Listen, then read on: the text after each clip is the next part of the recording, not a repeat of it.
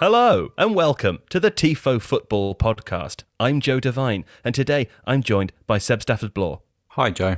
Seb and I were joined today by Amy Lawrence and James McNicholas, Arsenal correspondents for The Athletic. And today's episode is aptly named What is Going On at Arsenal Football Club. Seb, what is going on at Arsenal Football Club and what do we talk about in short form, please? All sorts. We started with a bit on Matteo Guendouzi and the saga around him. We talked about Bukayo Saka's rise into the first team. We dabbled with recruitment, talked about Raul Sanllehi. We even touched on William Saliba and his future in the first team and what he will bring to their defence in the long term. Yes, the hottest and warmest topics of the day. I would like to say at this point that the Arsenal coverage on The Athletic from James, Amy and also David Ornstein is utterly fantastic. I think it's one of the best covered clubs. Every time I read something that those guys have written, I think it's fantastic. So if you are an Arsenal supporter and you are not signed up, you can get a 30-day free trial to go and see for yourselves. Marvel at the wonder that is the Arsenal coverage. And you can do that by going to theathletic.com/Tifo. That's a 30-day free trial.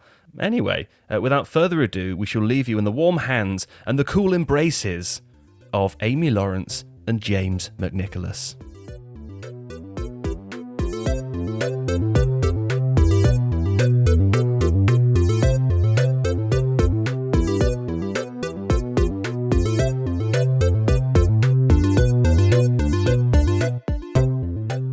Okay, let's start by talking about Matteo Guendouzi because he's had issues with Mikel Arteta in the past, primarily during warm weather training in Dubai, after which he was obviously forgiven and reintegrated.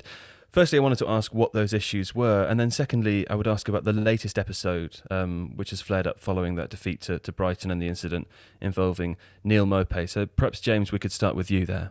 Yeah, I mean, in the case of Guendouzi, I think it is, the consequence of lots of different incidents. I mean, one that was quite high profile and that was heavily reported by France Football the other day was the one that happened in the winter training camp in Dubai.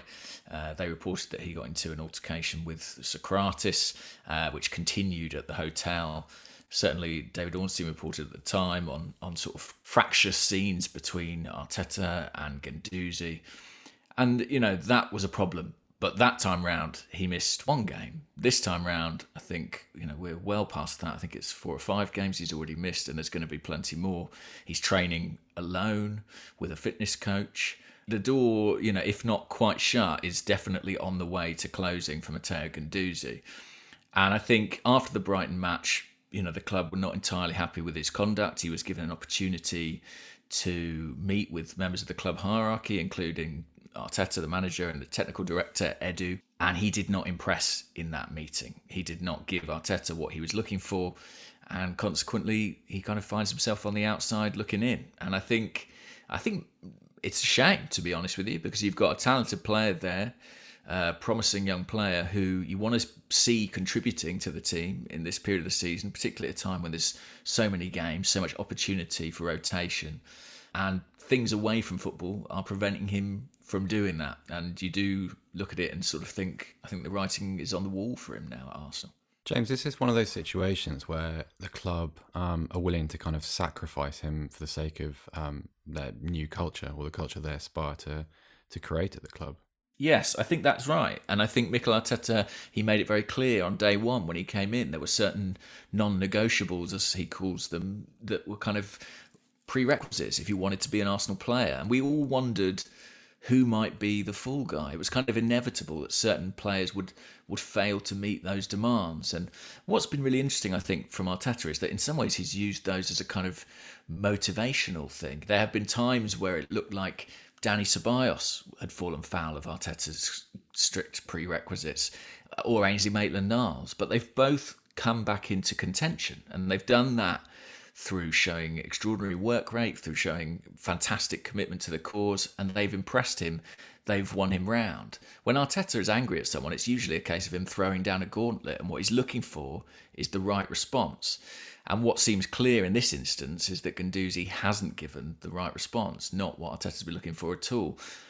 And I do wonder to an extent if there may be an element of this which suits Arsenal in a transfer window coming up in which they probably need to move somebody on to facilitate buying players, where exchange deals are being talked about as a possibility. Having a player who's a valuable asset in Guendouzi, who you could kind of leverage in that market, might actually prove quite beneficial. Amy, what do you make of him as a player? Every time I watch him, I find him quite conflicting because you see the talent, and then also at the same time, you always see the ill-discipline in his pressing. He's quite a wild sort of midfielder. Have I got that right? It's an interesting observation. I think that because of his youthfulness and because of his path, not necessarily coming through in a totally elite youth program, ending up in Lorient playing for a smaller club in France before he was suddenly plucked into, this different spotlight at Arsenal. He's always been someone that's played with a lot of character and charisma as part of his game, and a lot of energy and emotion. And I think that the challenge always was how to harness that. And I think when you think of all the great players of the past who have had those kind of volatile, sometimes personalities, if you can use those characteristics, that sometimes maketh the player. But you've got to, it's a very fine line, isn't it? And I suspect that it looks like Arteta has taken a really hard line on that. And he obviously has his reasons because, as James mentioned, on other occasions, he's been willing to sort of throw down that challenge and then welcome someone back and actually lavish them with a lot of praise and reward them for responding so well. I was interested by somebody on Twitter mentioned as regards Guendouzi and his sort of apology when he was, or non-apology, supposedly when he was called in to explain what's been going on, and comparing that to Granit Xhaka. And when you think about Granit Xhaka's misdemeanour earlier on in the season, where he fell foul of a lot of people's expectations, possibly even his own, in quite a dramatic way, he was allowed back into the fold and very much supported, even though he absolutely didn't say sorry. When you look back at that episode, Granit had things to say about it at the time, a little bit after, and a few weeks down the line when he was back in the team and he felt like he wanted to get a bit off his chest. But he made it very clear that he did what he did, and he was never really going to apologise for that in the way that some people demanded and expected. And there is always a way back, I think. But that way back has to come because all parties really want it. And it just feels in this case that they don't. And maybe there's something about the way Guendouzi plays that is allowing Arteta to feel, yes, he's one I will sacrifice to get a different kind of player. And that he's so off the cuff. Maybe there's something about him where he thinks he's not listening. Arteta likes players. He's shown so far anyway that he's responded very well to the players who listen to him. He's rewarded the players who listen to him and who try to do the things that he wants to do. And that's why perhaps the situation is where it is. Let's say, for example, that there is no way back for Guendouzi at this point. James, I mean, with his volatile personality, if we can call it that, and maybe a growing reputation for being difficult, is he guaranteed a sideways move to a similar sized club? Or what do you see in his future? It's a good question, because these kinds of problems happen when a player is young, but it is not the first time this has happened with Guendouzi, and I do think there will be enough takers for him to get a decent move. I mean, the point Amy makes about him, he's quite an unstructured player, and he flourishes in situations that are unstructured. And if there's anything Mikel Arteta is trying to do at the moment, it's bring structure into this Arsenal team. But I do think that's why Guendouzi rather shone often in a Unai Emery team, because amidst the chaos and the maelstrom of that midfield, when he was kind of playing on instinct, he looked very, very good. I really think there is an excellent player in there. If you look across Europe, for midfielders of his age, playing the number of minutes he has played in a top league, there aren't too many to compare. In that particular part of the pitch, what he's done at his age is actually relatively extraordinary. And I think some of the reason that he's a little bit deceptive as a player is there's not necessarily one skill or attribute in which he particularly excels. But I think that could also be a strength. Potentially he could be a very complete midfield player. So I think if there's a coach who or a club, maybe is the best way to put it, who's prepared to take that gamble, they could have a really good player there. I mean, there's always been talk about Paris Saint-Germain potentially being interested. He started out with them before leaving to join Lorient because he felt he wasn't getting enough opportunities at academy level. With things like domestic quotas in European competitions, French players are always going to be attractive to someone like PSG. So I think that's a possibility. There's also been mention of Atletico Madrid, I think, in the Spanish press. I mean, if anyone can get hold of him, I guess it would be Simeone. But yeah, I do think there will. I do think there will be takers for him. I'd want to see that, I think.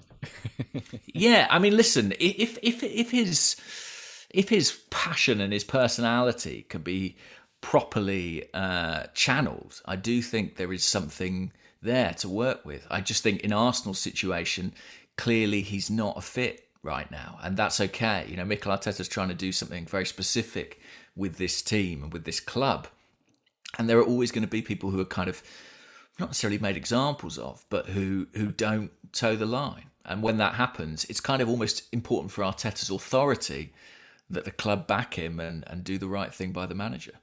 It's interesting that there might just not be the right fit there because, and this is not coming from an expert at all, but when I watch Guendouzi play in that Arsenal team, I think maybe it's to do with his height, right? But he has such a presence in the middle of the park. He looks really composed. He looks kind of angry and mean at times, and like a player that you don't want to mess with.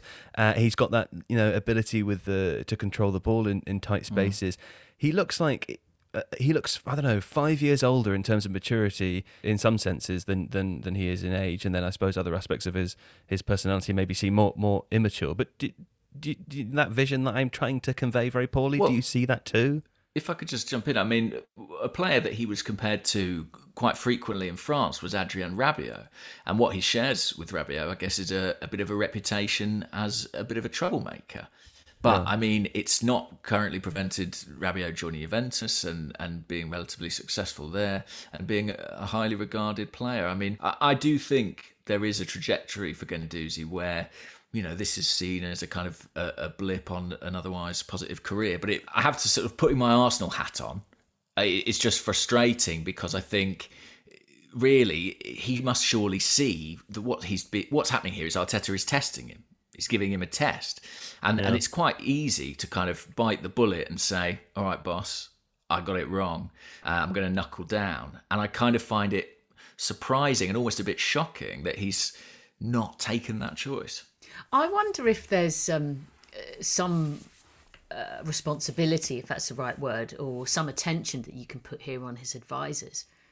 He's a young guy, and if he is being tested, it's a time like this where if you are advised very well, then maybe you do have a different attitude. And actually, when we talk about him, he is quite a compelling player and compelling personalities. There aren't that many big personalities that you get coming through in football. I mean, we've bemoaned that for years in many ways. And the Arsenal's midfield, to an extent, almost more than any other part of the pitch, is so up for grabs. Like, there is a position there. It's been crying out for a player to be dominant in that midfield for really a very long time, to be the guy that you really want, that you look to in that midfield. And there's an opportunity there. And I agree with James. I think it's a bit of a pity if it is a situation that's irretrievable, even though probably he and the club will find a way to use it to their advantage and move on. But I mean, just thinking back to earlier in the season, there were a couple of games, the home game against Tottenham, for example.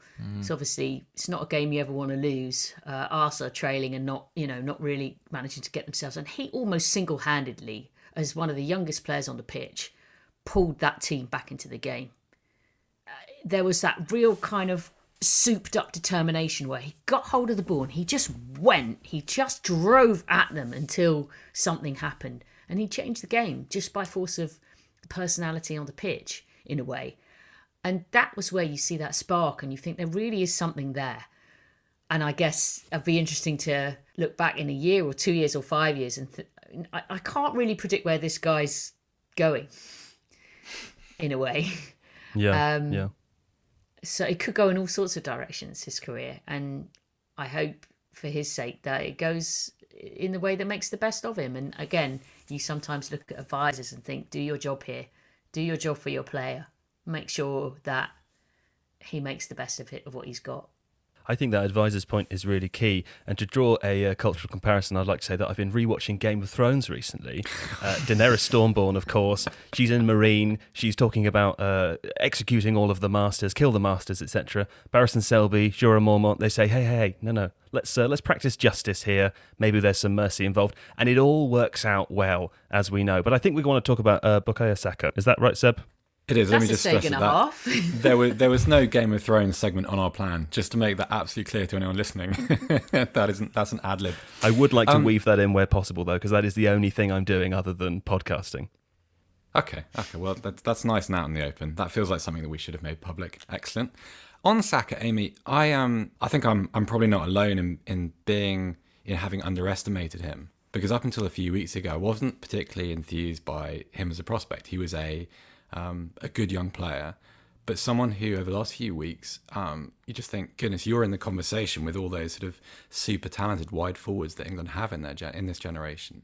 Would you be able to tell us a little bit about his background? Because you wrote an excellent long form article about his rise through the game. I think his background in many ways is not uncommon in academy football these days. He was a talented boy who was spotted at a young age and joined Arsenal's Hale End Academy at what they call the pre-academy stage. You can't normally be signed officially by any academy until the under-9 level. Prior to that, and you see this, it's quite weird actually, in some very, very talented young players, or some of those who, let's just say their parents take an interest in their child's development as a sort of project, where, you know, becoming a professional footballer is everything. And you sometimes see these 5-6-year-olds who get dropped around from club to club on different days of the week after school or whatever it might be. So maybe one night a week they're at QPR, and another night they're at Tottenham, and another night they're at West Ham, and then they go to Chelsea. It's really quite bizarre existence, I think, sometimes for very young kids. But they don't have to make any commitment to anyone until under-9s. Saka was with Arsenal from about the age of 8, and he came from the other side of London. He came from West London, so it was quite a long journey. And every day that they were required at training, which is usually sort of 3 to 4 times a week, including match days, his dad would pick him up and drive him around, be often an hour and a half journey each way. Saka often slept in the car, I think. You know, these are the sort of real life stories, if you like, of these kids. All these, you know, Greenwoods, Fodens, all the boys that are coming through now that everybody's wowed about have had this very football-dominated existence from a very young age in that system. And they take such care now, I think, in the development of young players. And there's so much that goes on to try and make sure that education and mental well-being, all sorts of sort of physical things are supported for you. There'll be physios on site and strength and conditioning experts and nutritional advice and so on from quite a young age now. And these boys have all come through a much more developed system than the kids that were coming through maybe 10 years previously. Saka was a model student. He was one of the strongest early. And when they're making their judgments on players, I think sometimes they're very careful to try and give some latitude, because obviously kids develop at different stages and at ages. So, for example, Joe Willock did his physical development much, much later.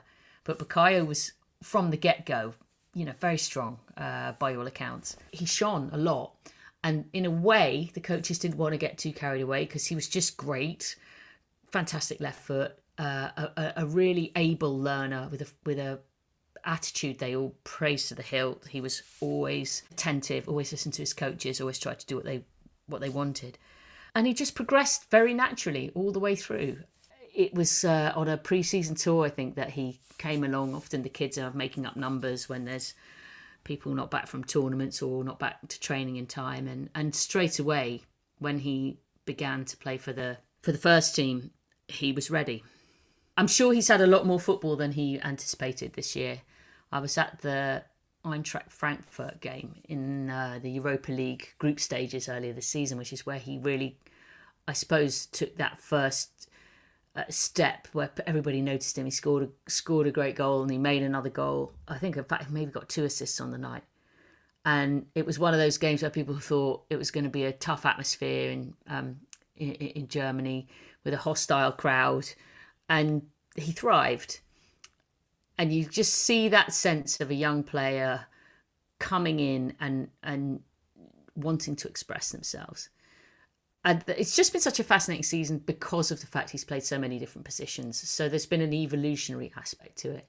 So he's not just developed on the job in terms of getting used to professional football. He's almost fast-tracked his learning, I think. It felt so critical for him to sign a new contract. I can't overemphasise that. It felt so important for the club to get a young player of that talent come through and potentially him be encouraged to go somewhere else before he's even really signed his first major professional contract. Would have been quite disastrous, I think, for Arsenal. So that was very, very important because he symbolises something. What's the person like? I mean, I know the mix zone is a bit sanitised, but you two have presumably dealt with him a little bit at sort of different stages of his emergence. What kind of character are we dealing with here? He just seems like a really well-mannered, well-brought-up, thoughtful, steady kind of a character, which is why I think that Mikel Arteta has enjoyed working with him so much. Because when you're a coach and you have some raw material and you feel that you can really mould something out of them, everything he's throwing at Bukayo, he's absorbing it all. Like, he's so eager to learn and he's intelligent enough to take things in. And he's very, very respectful. I think he's a God-fearing guy. He comes from a really nice family. It was pointed out by his youth coaches that his dad was a fantastically good influence on him, made sure that he was always behaving himself. And, you know, we talk about Guendouzi just now being a bit of a hothead and, you know, reputation for being a troublemaker or something. Bukayo was absolutely the opposite. I don't think he had the merest smidgen of a black mark anywhere near his record all the way through the academy. He was just a model student. So that tells you something about how serious he is about making the best of his talent, I think. There were a couple of things that he said. He did a sort of interview with Arsenal.com when he signed his new contract, and there were just a couple of moments in it I thought that showed you kind of the humility and the self-awareness that he has at that young age. The first was when he was talking and he was very quick to thank Unai Emery for his role in his development, and Freddie Ljungberg as well, who I think has been really critical to his development. And then secondly, when he was talking about the new contract, he said, "I'm sorry it took so long." And it was just a really touching moment of him sort of recognising the fans' anxiety and, you know, showing, I suppose, that degree of self-awareness, which I think you don't always find in footballers that young. And Amy's absolutely right. I mean, he is a fantastic footballer, but if you speak to anyone who has worked with him, the first thing they will often say is what an incredibly good guy he is to work with. You know, what an incredibly smart and thoughtful and intelligent person to deal with. And that goes a long way in any job, you know. I would like to move us on to talk about recruitment as it relates to Arsenal. It makes sense to me to start with David Luiz. Now, Mikel Arteta recently spoke publicly about his desire to keep David Luiz at the club. So I wanted to ask you, James, what was that based on? I mean, was it just the most economically sensible route, or was there another reason for it? Because he's supposedly an important figure in the dressing room, isn't he? Yeah, very much so. Funnily enough, one of the other people that Bukayo mentioned in his interview was David Luiz, and said, you know, thank you for this kind of mentoring role that he's had in the dressing room. And I mean, a lot of the young players have stepped forward and said that, and Mikel Arteta's made it very clear himself. That said, I do feel that after the Manchester City game, at the very, very start of Project Restart, not necessarily because of that one match, but because of some of the financial issues the club was dealing with, I think there was a prospect of David Luiz possibly not getting that contract extension. I do think certain things maybe forced Arsenal's hand a little. They had a lot of injuries in that period. They lost Pablo Mari for the entirety of certainly the remainder of this season and possibly some of next. And so they kept Luiz on. And I think as much as Luiz attracts a lot of criticism from the outside, and I saw actually Tim Stillman, who's a very good Arsenal writer, positing the theory that David Luiz's appearance, his hair, means that his errors are highlighted slightly more than certain other players. I think there might be something in that. It's like Guendouzi in the attitude, isn't it, James? It's the same principle. It's kind of, you notice a little bit more if you seem a bit brasher. Yeah, it's Fellaini's clumsiness. It's his elbows. It explains all these things. Valderrama wasn't any good. It was just the hair all along. But I think despite that, Luiz has, in periods, been one of Arsenal's better centre-backs, and I recognise that is slightly slim pickings, but Socrates has not had a good season. Callum Chambers has been injured. He was good when he was fit, but he's out long-term now. Rob Holding looks, sadly, I think, not what he was 2 or 3 years ago. I know he's recuperating from a long-term absence himself. Shkodran Mustafi has actually been relatively consistent of late, but remains Shkodran Mustafi. A good David Luiz is probably the best of the centre-halves Arsenal have available. The problem is, every so often it blows up in your face, and that's been the case throughout his career. So extending his contract, I can actually understand why Arsenal, in the position they were in, took that decision. Do I wish it cost them slightly less money? Almost certainly, even if there are reports of a wage cut out there. Let me ask you this then, right? Because Seb and I have been talking a lot about the structure of hierarchy at Arsenal. Of course, we have Raul Sanllehi, who is, I think, the head of football, Edu Gaspar, sporting director, Mikel Arteta, of course, is the head coach. How does this decision-making process work? Who will have decided that David Luiz was staying, or is that kind of a joint decision made by those people together? It's a committee, is how it's always framed by the club.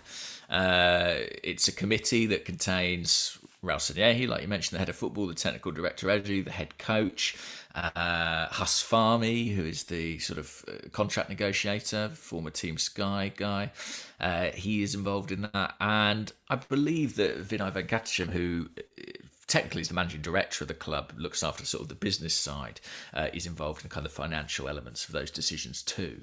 And then aside from that, there is a scouting department, there is an analytics department, but they are not part of that executive committee who make these choices. Arteta has a voice. Yeah, I was going to say, like, if Arteta says he doesn't want Luiz to stay, then presumably that is something which is most of the time you would have thought been respected within the committee, or... Yeah, Mikel Arteta, I think, was pretty categoric that he did want David Luiz to stay. Right. I think that the opposition... Just as an example. Yeah. I think in that instance, he did want him to stay, and I think the queries over it were sort of more from a financial perspective. But for an example, if you look at the January transfer business that Arsenal did, say the signing of Pablo Mari, my understanding of the way that worked is that the committee, with the scouting department and with their network of contacts, because it is a relatively contact-led approach to transfer business at the club at the moment, presented the head coach and his staff with a series of options, and Arteta made a recommendation based upon those options. And I don't know if it always works like that, but in that instance, I believe that is how it went. So he is pretty adamant that he will have a voice. And I think if you listen to any of his press conferences, he kind of makes his preferences clear, and he makes it very clear that he has a plan of what he wants to do. And he sort of almost, throws the challenge to the club of, are you going to back me? Are you going to commit to me? Are the committee going to go with my view? And I think that's necessary. You want that kind of strong management in a coach, because he is a coach. He's not, as Arsene Wenger was, the manager. He doesn't have absolute authority on these matters. But I think, given the esteem in which he's held by Arsenal fans, they'll be pleased to see him fighting his corner, as it were. Okay, can I take this one step further as well? Because you just mentioned the idea that Arsenal's recruitment is pretty contacts-led at the moment. And as far as I'm aware, that is because that's how Raul Sanllehi likes to work, and he has a network of people that he trusts and has worked with before. But of course, it does appear from the outside that may have created a bit of a division at the club, because Arsenal bought Stat DNA, which has become Arsenal DNA years ago. I think we're the first club to really integrate an analysis company in that form into the club and bring it in-house. And that's been successful in the past and has always been part of the recruitment process. Do you, either of you, get a sense that there is a bit of conflict between those two different approaches, or are they working in harmony and I'm making something out of nothing? I think there's almost three approaches really that would be ideally blended. One is contacts, which are obviously an avenue that can be very helpful. One is statistics and data, as you mentioned, and the other is the old-fashioned eye of scouting and the more human touch, which is to do with what you see, finding out about a player's temperament, character, and how they're going to adapt. So in a dream scenario, you probably use elements of all three. And I think it's notable, though, that in the last couple of years, there have been people who have left in quite senior positions in two of those three aspects. So Sven Mislintat from the scouting department, who was supposedly going to get sort of technical director role when he joined, and that never quite materialized. He went off is now with Stuttgart, who have just got promoted back to the Bundesliga.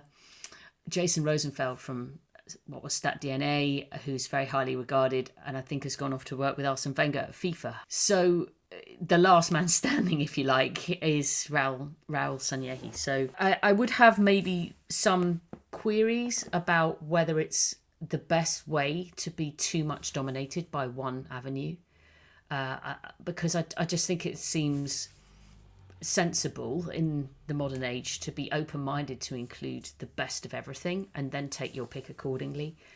I'd like to think and hope that Arsenal will still do that, but I don't know if there's not a bit too much of a dominance against the approach that is Sanllehi's favourite approach.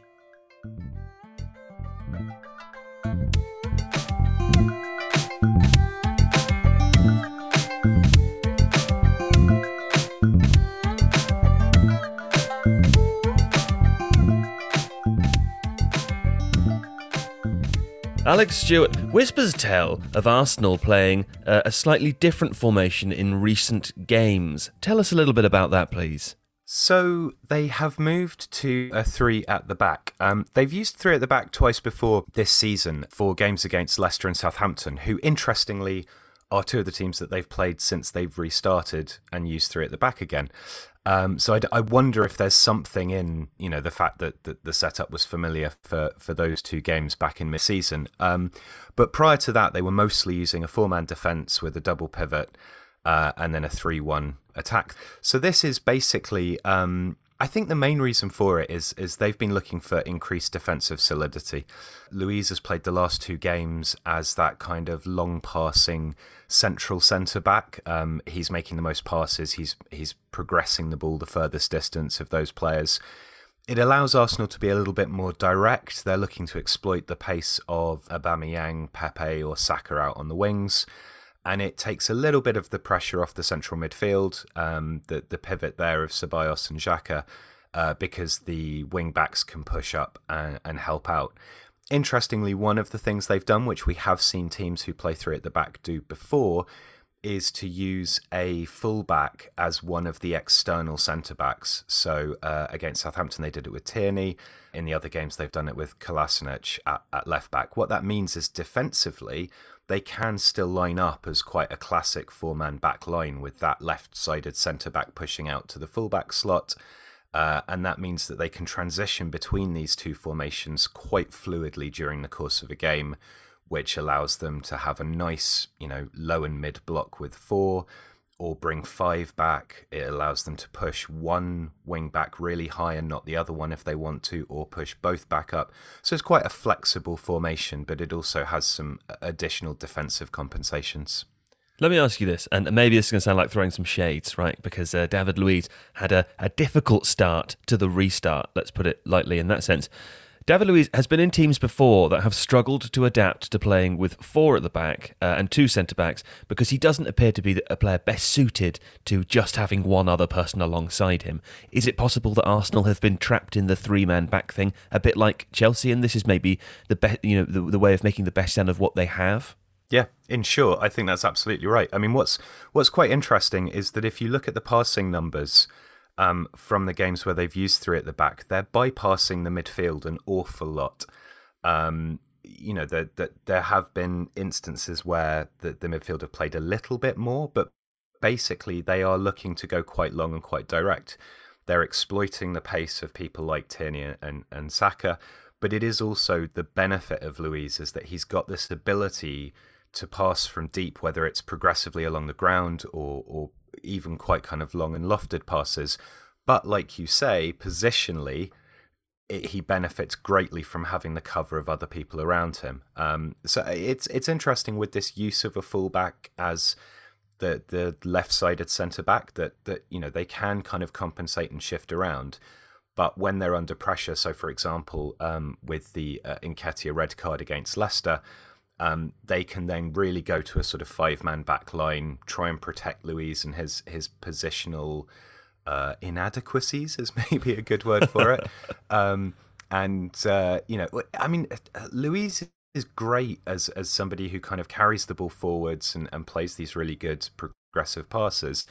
But he's the kind of player who I think, because he defends a little bit like he attacks, like he's very progressive. He wants to be on the front foot. He wants to go forwards. And what that means is it's quite easy when he's in a 4-man back line and there's only one other defender covering that, for him to be sucked forwards out of position and bypassed. He makes those mistakes that I think are at this point in his career never going to leave his game. Let me ask you a broader question about Arsenal since Arteta arrived, because one of the main criticisms of Arsenal pre-Arteta under Emery was that whilst they performed well at times and poorly at other times, the one thing that was lacking was any sense of sort of tactical identity. Emery didn't appear to have an imprint on the team, and he was known as the technician, and he was known as a manager who liked to make small adaptations and in some cases be reactive to what the strengths of the opposition were. And as a result of that, and I suppose a few other things as well, you just never really felt that Arsenal had a tactical identity under him. I know it's not been long under Arteta, and I know clearly from recent results that it's not going as every Arsenal fan would hope that it is, and hope that it will be in the future. But do you at least see a tactical identity? Do you see what Arteta is trying to do? And if so, what do you think of it broadly speaking? The answer to that question is at once yes and no. So when he was playing the 4-2-3-1, there was a clear sense of what he was trying to do. He was trying to bring in a kind of positional play. He was trying to keep possession. Now he's moved to a 3-4-3, which in terms of the personnel that he has available to him and the ability, for example, to use the ball carrying and the pace of people like Aubameyang and Saka and Pepe, but with that additional defensive solidity, that makes a lot of sense too. But it's a much more direct style and it's a system change. So I suppose the point I'm making is that you can see what Arteta's trying to do with both of those formations and both of those approaches, but they're quite different to each other. So it's a slightly weird change to have undergone at this point in the season because, don't get me wrong, they've profited from it. They've won 3 and drawn 1 of their last 4 Premier League games when they've been using this system. It makes a lot of sense, but it does seem almost like Arteta tried to get Arsenal playing the way that he wanted them to play. This is partly based on his coaching philosophy and the people that he's worked with in the past, and found that it was patchy at best. And so he's reverted to something which does make more sense in terms of the personnel that they have, but is kind of quite a significant shift from the way that they were playing before. Yeah. Okay. Well, listen, we were talking about the defence before. Talk to me about William Saliba, who is presumably coming back off loan for the beginning of the next season. It's been very interesting. Saliba is a great player. He's a really good defender. He's incredibly mature for a 19-year-old. He's got great pace. He's got positional awareness. He's a very proactive defender. He can carry the ball forwards. He takes pretty much as many touches in the kind of middle third of the pitch as he does the defensive third of the pitch. It's quite difficult to judge how this season has been for him. He played in match days 8 to 12 for Saint-Etienne. They recorded 4 wins and 1 draw. Everything was looking great. Then he had an injury problem, and all of a sudden Saint-Etienne kind of collapsed. He's come back in since the post-pandemic restart, and they've been awful. They've lost 5, drawn 2. So he's not become a worse player, but he's kind of arrived back into a situation where the club was kind of in free fall in terms of their performance in Ligue 1. It sounds perfect for him coming back to Arsenal then, doesn't it? Well, is that too mean, no, Adonis? Are you upset about that? I think that's a bit mean. He's got a lot of the qualities that one would look for in a good modern centre-back. So he does the defensive basics well. His tackling is good. He stays on his feet well. His positioning is excellent. He scans really well looking for the ball. But he also has this ability to carry it forwards. I think what's also interesting is that Saint-Etienne, he's played in both a 3-man backline and a 4-man backline for them, with Claude Puel as their manager currently. So he's shown an adaptability there. If Arsenal continue to switch between those two things, I think that will benefit him because he knows what he's doing in both of those systems. And I wouldn't say that he looks any better or worse in either of those two systems. He seems, relatively comfortable both. So he's a great addition. I think he'll be ready to challenge for a first team spot, particularly if they, begin next season playing three at the back. I think he would be almost guaranteed to start. But I think, that there may be an argument that there's been such a lot of hype around him. He has had significant injury problems this season that Arsenal will want to monitor him quite a lot over the break, and see whether he's kind of ready to step up to that level, and also whether there are any fitness concerns about him doing so. Yeah, okay. Well, it's something to be excited about, I think, a fresh new face. Hey, before we go, you've spent the entire week watching all of Jamie Vardy's Premier League goals, haven't you? And it struck me that Jamie Vardy, in some cases, is one of the ones who got away for Arsenal. He absolutely did, yes. And tell me more about that. Tell you more about that particular Tell me more transfer details rumor. about what happened, yeah. Yes, well, I believe that Arsenal were linked with Jamie Vardy, and he said no. That's right. That's right. But anyway, that video will be out. That's my analysis. Yeah, good, real deep stuff. That video will be out at some point in the next week or so, and it's a good one. So look out for that, because even if you are an Arsenal supporter, it's worth a watch.